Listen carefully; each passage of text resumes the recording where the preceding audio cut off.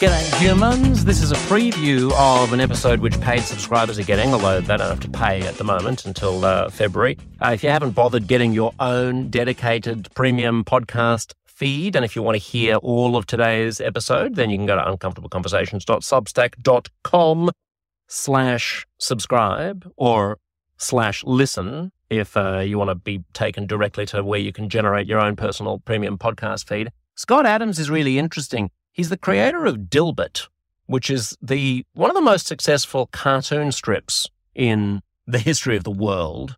2,000 newspapers it ran in, or runs in, not sure, in 65 countries in 25 different languages.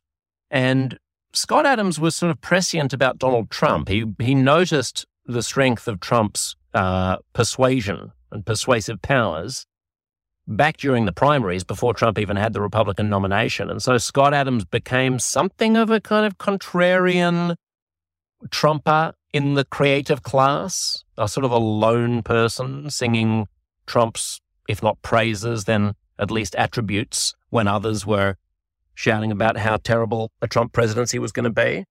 And so this conversation is one that I had in 2017. We've cut out most of the nonsense about me and him arguing about what the Trump presidency was going to look like, because that's kind of irrelevant. And we've lent into the portion of the conversation that was about Scott Adams's life and his creative urge and his perspective on success, his vision of what he wanted to do with his life and of how you can achieve what you want to do with your life too. Enjoy this preview and do consider bothering to pull your wallet out of your pants and become a paid subscriber. Otherwise, I will see you next week. Enjoy. I just want to start with who you are, because a lot of people will have been aware of Dilbert, but may not have been aware of you as a human being until the Trump era. Where did you grow up, and who was your family? What did you like as a kid? Wow, big question. I grew up in the country in upstate New York, and was a small family with modest means, sort of a Republican-y conservative town. And as soon as I could get out of there, I got out of there and went to California, where opportunity was greater and the people were more open-minded and life was better. What did open-minded mean to you at that age? I pretty much grew up in a town of racists. That's a start. If I can characterize them that way. But most of it probably had to do with the fact that the town was almost entirely Caucasian, bunch of white people, and they just didn't really have any contact with anybody else. So, but that racism, so that was mostly in the form of inappropriate jokes that we thought were funny when we were kids, and I no longer think are even slightly amusing. Did you find was it that you found the racism objectionable, or that you found the whiteness of the place tedious? You get used to whatever you're born into, so I don't think I ever gave it a second thought. It just was what it was. Yeah. And then when you got to California, was it everything that your New York brain had dreamed of? Yeah. It was probably the smartest thing I ever did was immediately after graduating college, which was near my home in upstate New York, I traded my car for a one-way ticket to California. And because I wasn't planning on coming back, and I figured the odds were good in California for just about everything. Part of what I write about and talk about is strategies for success. And one of the best strategies is, if you have the option, you should move from wherever the opportunities are low to wherever they're high, because where you are is a big part of your overall success. Yeah, yes, you're preaching to the converted there. I wanted to work in the media, so I moved from Sydney to New York, which was a good move in hindsight. That type of move rarely doesn't work if you're sure what you want to do anyway. That's right. And you know what? If it doesn't work, what the worst case scenario is? You spent your 20s in New York City. I mean, there are worse fates.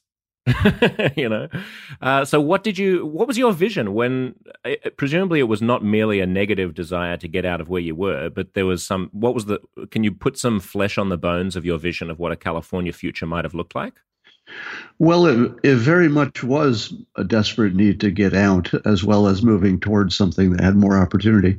The small town experience is boring in a way that only prisoners who have been in solitary confinement for years can understand. I mean, it's a sort of brain death, a slow brain death. California, on the other hand, has so much going on, so much variety in people, variety in thought, variety in economic opportunity. It was the right place to be if you wanted your brain stimulated and you didn't like normal and you didn't like vanilla. Let me just pause this traipse through your biography for a moment to make a couple of notes and get your thoughts on them. One is, when you talk about small town mentality, you sound very much like the elitists who middle Americans and many Trump supporters resent. I get accused of this, thinking that there's so much more cosmopolitanism and openness on the coasts and in big cities than there is in small towns, that in itself is a bubble. We've had all this conversation about the bubble since Trump, and that actually, when you say that there's a variety of thought in California, I know a lot of Trump supporters in California who say there's no variety of thought whatsoever, that it's become an enormous echo chamber. How do you reconcile that? Well, when they say there's no variety in California of political thought, they're just noting that the dominant preference is on the left. There are more Democrats here than Republicans, but that doesn't mean there aren't plenty of people with different opinions all over the place. So you can find yourself surrounded by people who only agree with you in California, but you don't have to drive too far to find plenty who don't. So it's more of a choice here. And where I grew up, you'd have to drive pretty far to find somebody who had a different opinion. And by the way, before I malign my old hometown, let me point out that this was 40 years ago.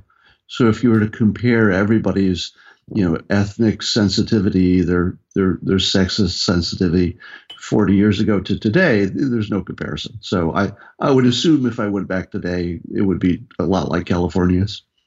Well, yeah, maybe more than it was 40 years ago, but I would also grant that probably not as diverse in the number of outlooks that are bumping up against each other as you get in big cities.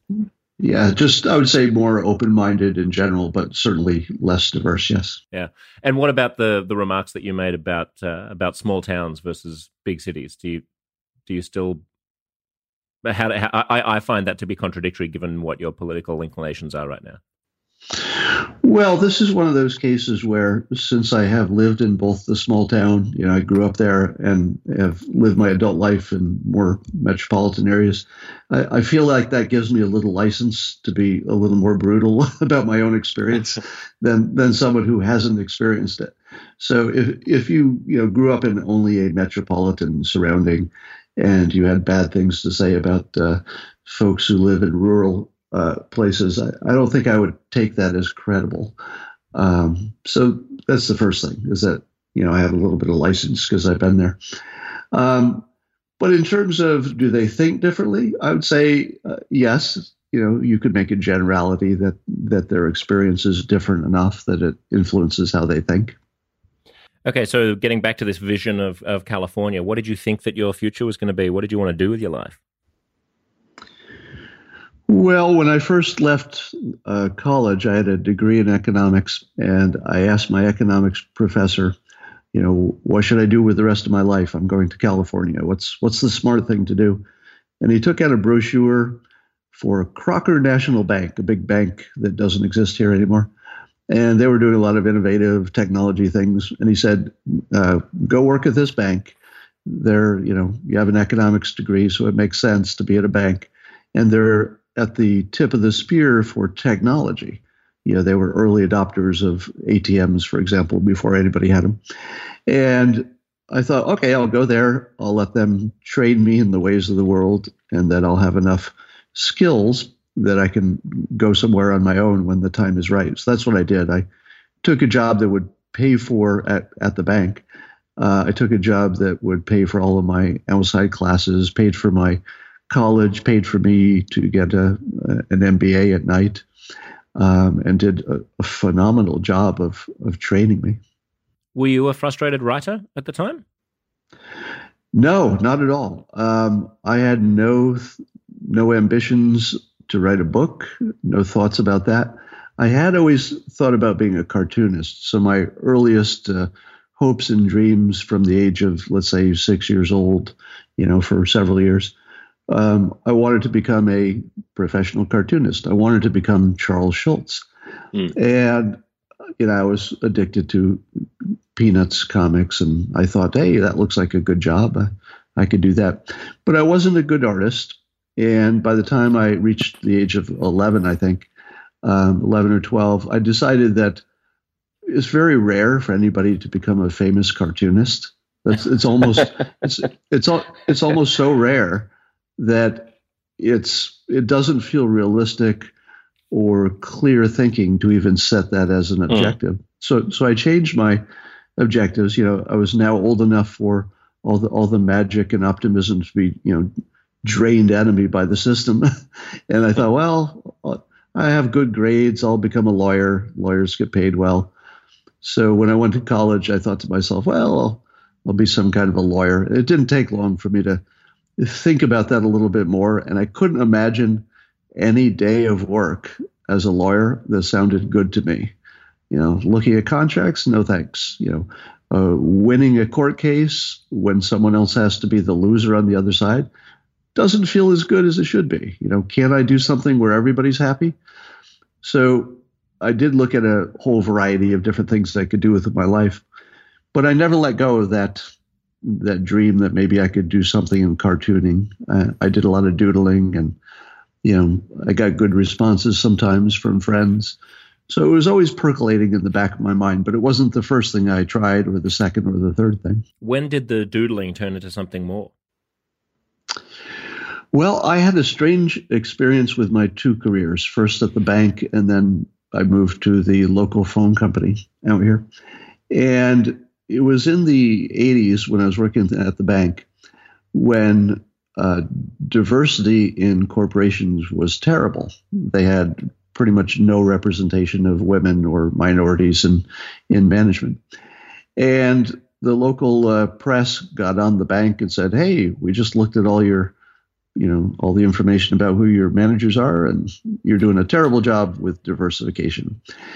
And that was embarrassing for the bank. And so the order came down, and my boss actually called me into the office and said to me, I don't know how to tell you this, but I'm just going to be honest with you. I can't promote you because you're white and male. And I said, well, how long is that going to last? And she told me honestly, because I have no idea. I can't tell you when this will end. Until you get sex transition surgery or put on blackface, I suppose, that you're going to remain being white and male. Well, I wouldn't put on the blackface, but I take your point.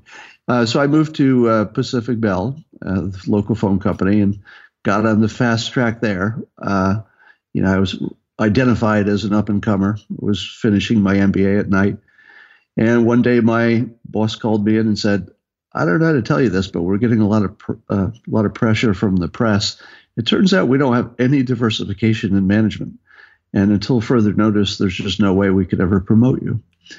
And after the second time that my career was destroyed by sexism and racism, and by the way, let me say as clearly as possible, yes, I know that I had my white privilege and patriarchy to rely on. And I did, in fact, leave those bad situations and go on to make a fortune. So I'm not saying it's a bad thing to be a white man in America. I want to be as clear as possible about that. I just happen to have two coincidental experiences back to back, which are entirely true. I'm not making up any part of that, in which I couldn't get ahead because of my race and ethnicity. Now, sometimes people say to me, well, are you ethnically insensitive?